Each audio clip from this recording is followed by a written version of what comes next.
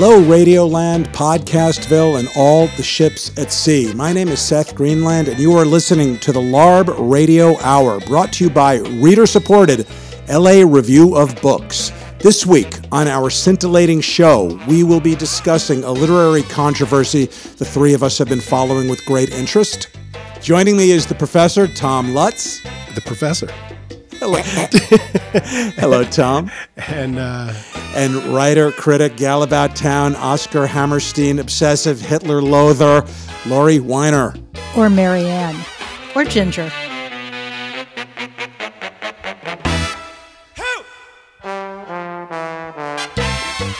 We've all been a little bit obsessed with this issue. I don't know what to call it. Gone with the Wind Gate, Margaret Mitchell Gate. Vanessa Place Gate, perhaps. Vanessa Place Gate. Vanessa Place, a poet, a very conceptual artist, has started an art project that has caused quite a lot of condemnation around town. She is tweeting the entire text of Gone with the Wind, which includes all of the racist text, the dialogue. There's a lot of dialogue that we would today consider racist. When the book was published, probably was also considered racist, but by a much smaller ratio of the population. And, yes, go ahead. And it has a mammy avatar. It's from a sheet music cover. It's from a sheet music cover. So the question is Vanessa Place racist in pioneering this project? Is she exposing racism? People are so divided, and they're finding it very difficult to find a way to even talk about it. Well, in fact, people have found lots of ways to talk about it. And we've been following this story in part because two major West Coast literary events have been impacted by it. The AWP, the Associated Writing Programs Conference, which is the major annual conference attended by creative writing professors, by MFA students, by writers, is being held here in Los Angeles. And Vanessa Place was on the program committee. A number of people and groups worked hard to get her removed from that committee, which she then was. And then the Berkeley Poetry Conference, where Place was also on the program, received a raft of protests and ended up eventually canceling the entire conference, though they have very recently said that they are going to regroup and try again later. And what I think fascinates us is that the group that is involved in this, the normally progressive literary community, has half of them seem to have rallied around censoring an artist and maintaining she does not have the right, because she's white, to take this stance in service of her project. Well, I think most of the people who are objecting to it would not put it that way, and we'll let them speak for themselves. But let's start by asking Vanessa to explain what the project was. I started the project in 2009, and when I first started the project, it was a very limited experiment with Twitter in particular, with social media, but specifically with Twitter. And the idea was, well, what would happen if I tweeted all of a novel, but specifically all of a novel that, to my mind, is essentially one of its main properties is its racism. Right. And if I did this, if I continuously violated the copyright of this book, would the estate at some point want to assert its property rights in the text, which then might open it up to a conversation about the legitimacy of their claim to own the material? Ah, interesting. Okay. And the copyright angle was a major part of the project for you? That was the idea, was that could I use social media to trigger the copyright violation? What happens if I simply tweet an entire book? I don't change anything. I'm breaking it up into its little 140 character chunks, but I'm not changing anything at all. But I am appending images that highlight the racism in the text, which is, I think, the thing that distinguishes it from being a fan page and a critique. And that's what people were upset about, were the images. Right, which is then really interesting in the sense of what happened between, say, 2009 and 2015 is that the way we maybe engage with social media, it didn't change, but it's gotten a little bit more solidified. The images went viral in the sense of people were just looking at these images saying they're racist images, therefore it's a racist project and should be condemned. So were you surprised by the reaction?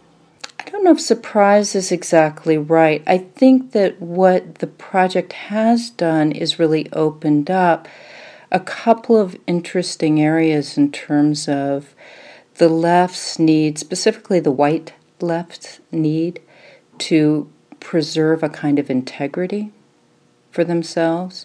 And the integrity being primarily the idea, which I find somewhat ethically problematic, that white people shouldn't talk about race, except for shouldn't talk about race in terms of articulating their own raced position. For some people, the focus on Place's work is, you'll pardon the pun, misplaced. Matthew Shinoda is an award-winning poet, a longtime Los Angeles resident, former Cal Arts faculty member, and is now on the faculty at Columbia College Chicago. He's lectured widely on ethnic studies and creative writing, and he's the founding editor of the African Poetry book series. He's originally from Egypt. And he's held administrative positions dealing with issues of diversity. And he prepared some remarks for us, including this. I'll begin by saying I think in many ways it seems unfortunate that a single individual is being granted this much attention. I think giving Vanessa Place that level of power seems a bit absurd to me, especially that in my estimation her Gone with the Wind project is not only rife with an almost juvenile sense of history, race, and systemic racism, but ultimately the project seems to me quite shallow. It is essentially a kind of weak remixing or a veiled duplication at best of an overly unambitious and staid conversation. The work both conceptually, intellectually, and artistically brings nothing new to the conversation on race and literature, and therefore it merits, in my opinion, fairly little response. Her project seems to me to have no real understanding of the immense history of critical work that's been done on these issues, and it smacks of that kind of privilege and positionality that says, I thought of this, therefore it must be interesting.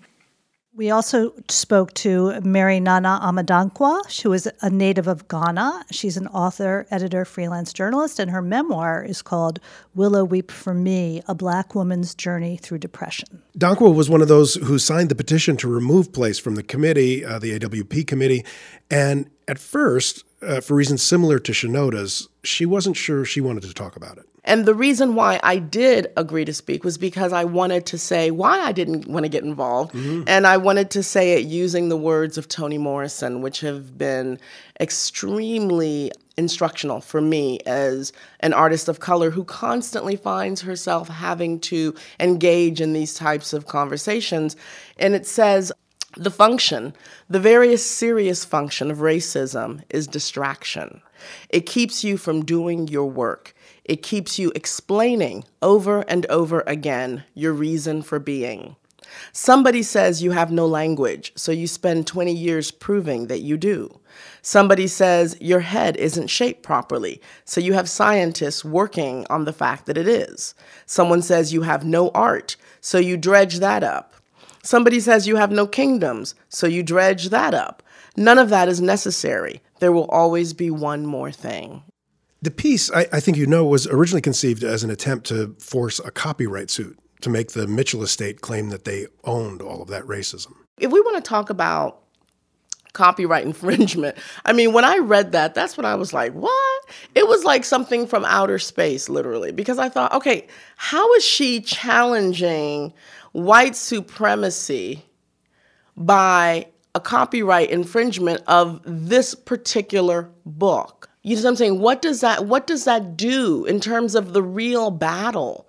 What does that do? And by putting that image out there, an image that, look, even Aunt Jemima on the pancake box, they gave her a perm and they like took the little head wrap and made it cute. A few years ago. I'm saying, like, we have moved on. So this is like driving Miss Daisy for me. You're going to go back and put these old hurtful images up there and then claim that you want someone to say, we own this. And then this is a battle that we're not there. Mm-hmm. We're not there. They're killing Black people in the streets.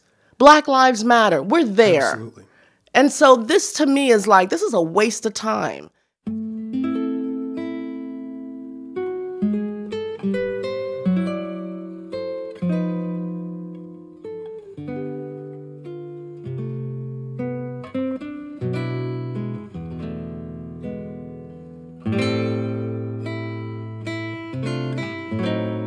This is Seth Greenland. I'm here with Tom Lutz and Lori Weiner, and you are listening to the LARB Radio Hour on KPFK 90.7. For many years, I taught a course on the 1920s at many texts and artists from the Harlem Renaissance, along with a bunch of canonical texts, music, art. And as part of that course, I showed students a series of sheet music covers, including the covers of what were known at the time as coon songs. They had stupendously racist art. And one year I noticed a student, an African-American woman, who was just viscerally, profoundly affected by the images. She was shading her eyes. She was visibly upset. The point I was making was that this sheet music was primarily bought by African Americans, and that it was functioning, as in many other debates within African American culture at the time, in relation to social stratification. These images, the black bourgeoisie was saying to itself, are not us. But for this young woman, they were just like I was stabbing her in the heart, and I felt horrible. I pulled the image down and went on talking without it. I never am trying to exculpate myself. I'm actually interested in the inculpation. And the fact is that, look, if you see these images as a non-African American, I think that one of the things one might feel is a visceral reaction of shame. Mm-hmm. That these are the images that we authored, that these are the images that my people put out in the world and put on to other people. And so that the conversation isn't, to my mind, only people of color have the responsibility to discuss race or to discuss historical and structural racism. It's we are all race. We all are part of these discursive structures. I think your comparison is deeply flawed. I posed the same question to Mary Nana Amadankwa. Let me just first say, from what I understand of your class, you were not just walking in and putting images on the blackboard and walking out. That is true. That's the first thing. People were reading literature. They had context. They had a place, they had a time, and they also had a certain context. So you were looking at history, and history is something that has happened, and you've created this entire context so people know how it happened, when it happened, etc., etc. To go on somebody's Twitter page, it was very provocative. There is no context. These things are disembodied. As was the case in another infamous conceptual art project by Kenneth Goldsmith called Michael Brown's Body, which has been referenced, as you know, many times in this conversation. The reading of Michael Brown's autopsy ended on a climax of details of his penis, which I think... Oh, really? Yes, absolutely. And I just find that to be so gross, given the history. Yeah. Given the history, I find that to be course. so just disgusting.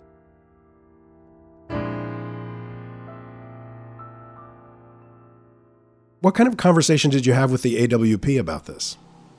They contacted me, asked me to resign because of the disruption to the conference programming, the planning that needed to go on for the conference. I told them that I was not going to resign, that if they were going to essentially recuse me or Fire you. Otherwise, fire me or something, they would be doing so on the basis of my poetry practice. And I heard from them about 5 minutes later saying that I was no longer on the subcommittee. And that was the extent of that conversation. A few days later, the protest against Place being on the program at the Berkeley Poetry Conference, as I said, led to the cancellation of the entire conference. Quite a few people, including the organizers of the conference, noticed the, let's call it irony, that the conference was celebrating the 50th anniversary of the beginning of the free speech movement. But Matthew Shinoda is one of many people who see an important distinction between the AWP issue and the poetry conference. I think we must disaggregate the push to remove Vanessa Place from the AWP selection committee from the situation with the Berkeley Poetry Conference. In the case of AWP, which I supported, I think it's reckless and openly inequitable to have someone who very clearly misses the myriad nuances of racial discourses and the historicity of both language and imagery around issues of race in a position to judge the merit of other writers' creative, intellectual, and academic presentations. I simply don't see her fit to make such selections. But in the case of the Berkeley Poetry Conference, I see no reason not to have the discussion. As I've stated many times before, free speech means that people have the right to say what they want. It also means that others have the right to respond and to not only disagree, but to protest them. So this is, from my estimation, a core tenet of the cultural work around justice. It comes with the territory. So justice ultimately then causes damage to injustice, and many of us see Place's work as enacting injustice, so a response to it then becomes an act of working towards justice. Working towards a sense of truth. And I think for many of us, the subjugation and discourse of racialization used against people of color is not only deeply personal, but it's part of a larger moral and cultural framework that we operate from. So in that sense, Place must be aware that people respond negatively to her project, and as such should be willing to engage that response. So there's certainly a place for a conversation here, and one that ultimately must depart, I think, from talking specifically or only about Vanessa Place's work, and I think needs to move back into a space of talking about dynamic art that engages these issues in a far more nuanced and critical way than her current project does. However, my understanding is that the committee organizing the Berkeley Poetry Conference didn't feel that a conversation on that level could happen as the conference was currently structured, and as such, I believe canceled that conference as a result of that, and to my understanding, just yesterday called for a new conference that would address these issues more directly and forthrightly. And in that sense, I support the re-envisioning of the Berkeley Poetry Conference in an attempt to address these very real and serious issues in a more critical manner. And I hope that the new conference will take this on and move the conversation well beyond, I think, the situation with Vanessa Place and into a kind of more central space of talking about what is still a very long and deep and troubled binary history of race in American literature.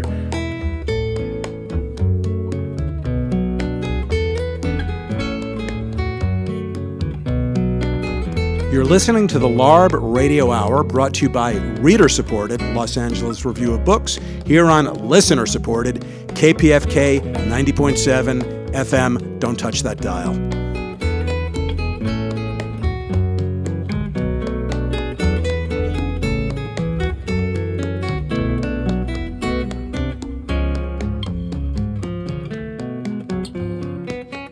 How does this affect you moving forward? Because the funny thing about doing a provocation these days is you're never sure who you're going to provoke.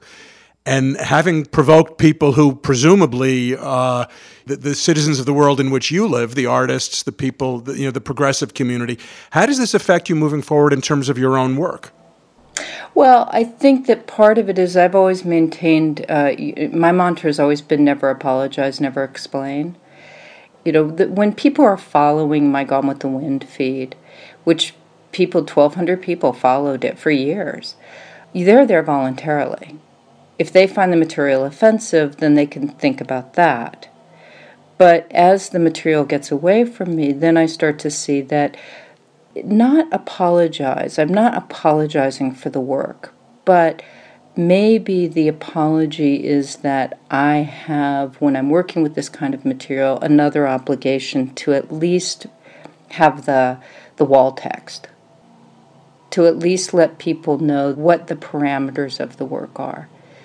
Though maybe that will become necessary too when people start to see that social medium is an artistic media. I just want to bring up one of your prior projects, which I enjoyed, and it came up upon me, it kind of snuck up on me. I think we're Facebook friends, and I noticed that you started posting things that people who were accused of child molestation said on the stand to defend themselves. Is that describing the project properly? Yeah, I've done a number of Facebook engagements. That was one of them. And I really enjoyed that because first, a pet project of mine is rationalizations that people make. For instance, that's why I love reading the memoirs of Nazis. I love hearing how they thought about what they were doing. And so to hear these child molesters saying things like, well, she was my best friend. You know, they were saying unexpected things. They weren't saying she wanted it. You know, they were saying... No, it was it was sincerity. It was the sincere. It was almost touching. Right. And but I do think there's very much something to be gained by reading how these people see their actions. In a way, I mean, I would almost say it was kind of a more subtle project than the Gone with the Wind project. Oh, yeah. And social media trades on its oppositions, right? Mm-hmm. Social media trades on sincerity and objectivity in the sense of it trades on the idea that I'm presenting some version of my true self, my true feelings, but also I'm an object. Mm-hmm. As in, I'm an avatar, you mean? And I'm an avatar. Mm-hmm. And it trades on I read a really stupid New York Times article not that long ago that said, well, see, social media actually is a kind of democratic forum because people share things that they don't believe. In other words, if you're conservatives share like 50% of the time they share an article that has a liberal or progressive stance and vice versa. And I thought, well, these people have no idea how social media works. Because you share them so that everybody can get outraged. Yes. Right. That's why you share them. So what we love is we're in a bubble of affinity of my friends, my followers, and then we share stuff from outside the bubble that we can all rally around in our hatred. And of course, we aren't always completely aware of our affinity bubbles. For Heriberto Yepes, a poet from Tijuana who was also on the original program of the Berkeley Poetry Conference, and who we also asked to be on this program. We will have him on another time. He could not make it this week. The issue is a very local American one. From Yepes' perspective, the American desire to assign everyone a racial category and use that as their primary identification is one of the basic ways that American imperialism, American global power works. We define who is what race, and then we decide whether we can bomb them. And that descriptor, that kind of bureaucratic description, is something that he feels needs to be resisted. He talks about this on his website. And a number of other people who declined to come on said privately that the issue, as they saw it, is obviously larger than conceptual poetry. It's obviously larger than poetry. Obviously, Black lives matter, brown lives matter, all lives matter. For some, it's a larger issue than even race, as it is for Yepes. While for others, racism is the structure that needs to be demolished. But many of them despaired at literature's power to have any impact.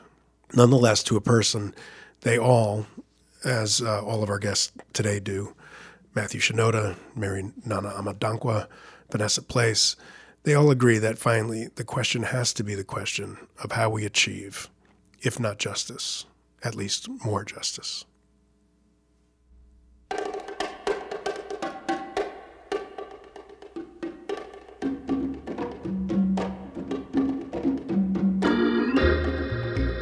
Thanks to Vanessa Place, Mary Nana Amadankwa, and Matthew Shinoda. Thanks to our producer and moral center, Jerry Gorin. The generosity of the Goldhirsch Foundation.